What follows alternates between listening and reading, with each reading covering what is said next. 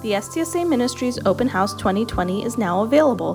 Community members can view videos and download resources from our speakers on a variety of topics, including liturgical worship, children and youth, volunteering, and more. Check it out now at stsaministries.org.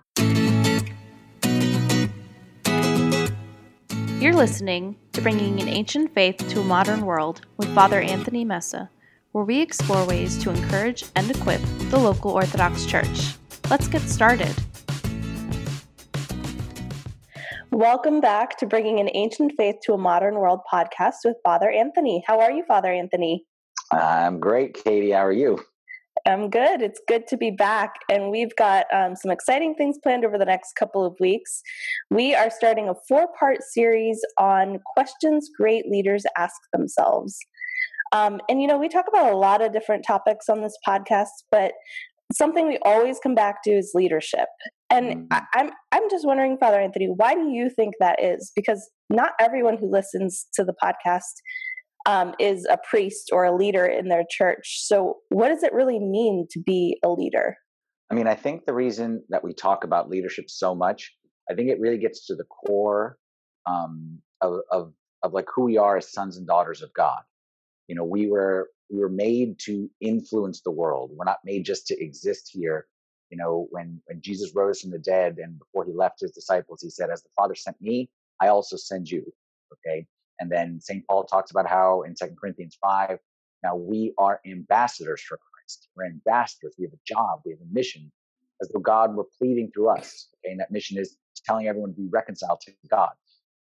So if we are going to be Christians, meaning people like Christ, be his followers, then Jesus didn't come just to like save us and make us good sons and daughters and good citizens of the kingdom. That's the first step.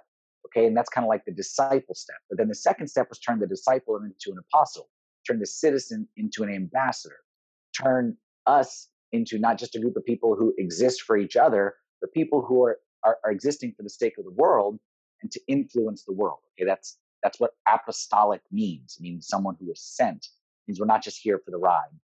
And I think that, that regardless of whether we're priests or not priests, or we define ourselves as leaders, we all have some sense of influence. Okay? I kind of define leadership as influence. And whether that's our home or our workplace or our friend group or our church, we all have some sphere of influence. And to me, if we are going to be true followers of Christ, true disciples, then we need to learn how to become apostles and ambassadors for him and go from just people who are, like I said, here for ourselves and people who are sent to influence the world. As Jesus said, I'm the light of the world. Then he told us, now you're the light of the world and go and make a difference. That's a great point. And, when we're talking about leadership on the podcast, we decided over the next couple of weeks to focus on questions great leaders ask themselves. But if we're talking about great leaders, shouldn't great leaders have all the answers? Why the questions? Yeah, and that's usually how we think. Okay, we think is the one who's the leader. I can't be a leader because I don't have it all figured out, and we kind of think that way. But the truth is if having it all figured out is what makes you a great leader. And I don't think I'm a very good leader because I certainly don't have it all figured out. But I actually think the best leaders aren't the ones with answers, but the ones who know the right questions to ask. Okay, they know which questions to ask to take, their church or their family or whatever it is, their influence to the next level. Okay, answers tell you where you're at present and where you've been past. The questions are what push us to look forward to see what could be. Okay, so like for example, I'm a priest, and many people come to me and ask my advice and my opinion about all kinds of different topics. And I always feel like my job as a priest isn't to give people answers, but really to help them ask the right questions. Okay, so someone comes and says, I have this job right here that I'm in, but I'm thinking of taking that job. Should I do it or not do it? So, I mean, I don't know, like it's you're the one who's going to live with it. I'm not going to give you the answer. I don't know any details. I've been out of the workplace for quite some time, but let me help you to figure out the answer by asking you some questions. So, for example, question number 1 I would ask is, what's your primary goal in choosing? What is it you're trying to achieve with this decision? Okay, and the person may say, the current job, is good family life balance, but that job will give me the money and the financial security. So I would ask the next question: is there a way that you can have both? The work life balance that you want, but also the financial security that you desire. So then maybe that person, maybe the wheels would start turning to say, okay, you know what, maybe I can go to my job and say, or my boss and say, I'm thinking of taking this job, but I don't want to leave.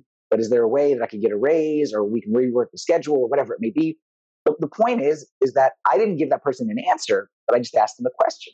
Okay. Or another question, someone may someone may come and ask, about choosing a spouse. I'm dating this girl, I'm dating this guy, and what do you think, Father Anthony? And again, you're the one who's going to marry them, not me.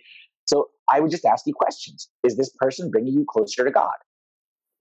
Okay, I'm not giving you the answer. I don't know the answer, but I'm just asking you the question. And I think asking the question will help you get to the answer that you want. Where do you see yourself in 5 years if you married this person? Okay? Or let's say something, with more longer term consequences, like eternal consequences. Someone says, I'm not going to go to church for this season. I'm going to kind of stay away, or, so I would say, you know what, more power to you. I support you. What do you think this is going to do to your family? What do you think this is going to do to your kids? What do you think this is going to put your kind of mental state, 6 months from now or a year from now? The point is, questions are better than answers because they push us to discover new answers and find new solutions. So again, I say great leaders aren't the people who have all the answers, the people who ask the right questions. Yeah, I never thought about it that way. Okay, so don't leave us in suspense any longer. What is the first question that great leaders ask? So the first question, I know it sounds very simple, okay, but the question is, what would a great leader do? Okay, what would a great leader do? I know it sounds simple, but I promise you, Katie, it's a game changer. If you start asking this simple question, what would a great leader do? It'll help you be better in just about any aspect of life. That's it. So that's it. What would a great leader do? What does that even mean, Father Anthony? Well, let's say you're faced with a tough situation. You got a decision to make, or a problem is in front of you, and you don't know what to do. Okay, so let's say you're at work, and you have an employee who works for you, or a coworker with you, or whatever it may be, and that person is giving you a hard time, or they're not pulling their weight. Or let's say you're at home. Okay, you're a mom or you're a dad, and the kid is acting up and acting crazy. Or let's say you're just, you're out at Starbucks, and the barista is giving you a hard time, and he's not so friendly, and he's kind of pushing your buttons. The circumstances don't really matter. Okay? The idea is you're in a situation, you're trying to figure out what to do. Naturally, we know what we want to do. Okay, I want to go crazy on the barista. Okay, I want to give that coworker a piece of my mind. I want to yell at my kids. But then you ask yourself, what would a great leader do? So would a great leader, let's say I'm a boss, would a great boss lash out at this person? Like, would a great leader yell at this person? Or would a great leader handle it differently? Would a great leader be in Starbucks yelling and losing their cool? Sometimes just asking that question, what would a great leader do, is just enough to just pause before reacting, just pause and take control of the situation and not react, but act, which ultimately is what great leadership is all about, is the one being in control and acting versus react. Yeah, I really like how that shifts the mindset away from the individual person or the situation right in front of me, and shifts it back to who I want to be as a leader, and how that can shape the decisions that I make. Can you give us some more examples? Yeah. I mean, like for myself, oftentimes, I'll find myself, in a problem, let's say with the church or with someone in the congregation, or something here, staff, or just any kind of situation. And oftentimes, like, my nature is to say, like, I tend to act quickly. So my nature is to say, you know what, this person's being difficult, just move on, that's it. Like, just move on. But then I ask myself this question: what would a great priest do? Like, what would a great priest do? Like, I know what I want to do, but what would a great priest do? And we all have like pictures in our mind. So I know, like, I think that this guy and this guy and this guy, these are great priests. What would that person do? And I think to myself, there's no way they would just walk away. They'd probably pull a person aside. They may give them a phone call. They may, dedicate time in prayer, whatever it is. So for me, that's a game changer. And it's not just like in work. Okay. So I would do the same thing as a dad. Okay. I got children, and sometimes the children, act up, and I want to lose my cool. And I think to myself, how would a great dad solve this? Like, again, in my mind, there's a person that's a great dad. How would he solve this? And even sometimes if it's not a real person, okay, if it's like, a dad that you've seen on TV, like, how would a great dad solve this? How would a great husband approach this situation? How would a great friend deal with their friend in this? How would a great son or daughter deal with their parents? Deep inside, I feel like we all know the answer to what a great person, a great leader would do in that situation. So it's just a matter of us pausing, asking the question, how would a great mom respond? How would a great dad respond? How would a great Christian respond? Okay, we're all Christian, and we want to be great in our Christianity. We want to, be followers of Christ who honor him. How would a great Christian respond to this situation? And you know what, Katie? I honestly think that just asking the question alone, even if you don't know the answer, just asking the question alone forces us to take a pause, go out of our comfort zone, and put ourselves in the mindset of what needs to be done versus simply what do I want to do in the moment. I love that. This has been so great. And I look forward to having this question at the top of my mind over the next couple of weeks of what would a great leader do? And we can't wait in a couple of weeks, we'll come back and ask what your second question is. So thank you for joining us today, Father Anthony. My pleasure. I look forward to being back.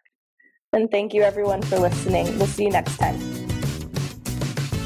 Navigate at your own pace through over 25 Orthodox and leadership topics as our priests, staff, and volunteers share lessons they've learned and resources we use every week bringing ancient faith to a modern world. Available to access now for free at stsaministries.org.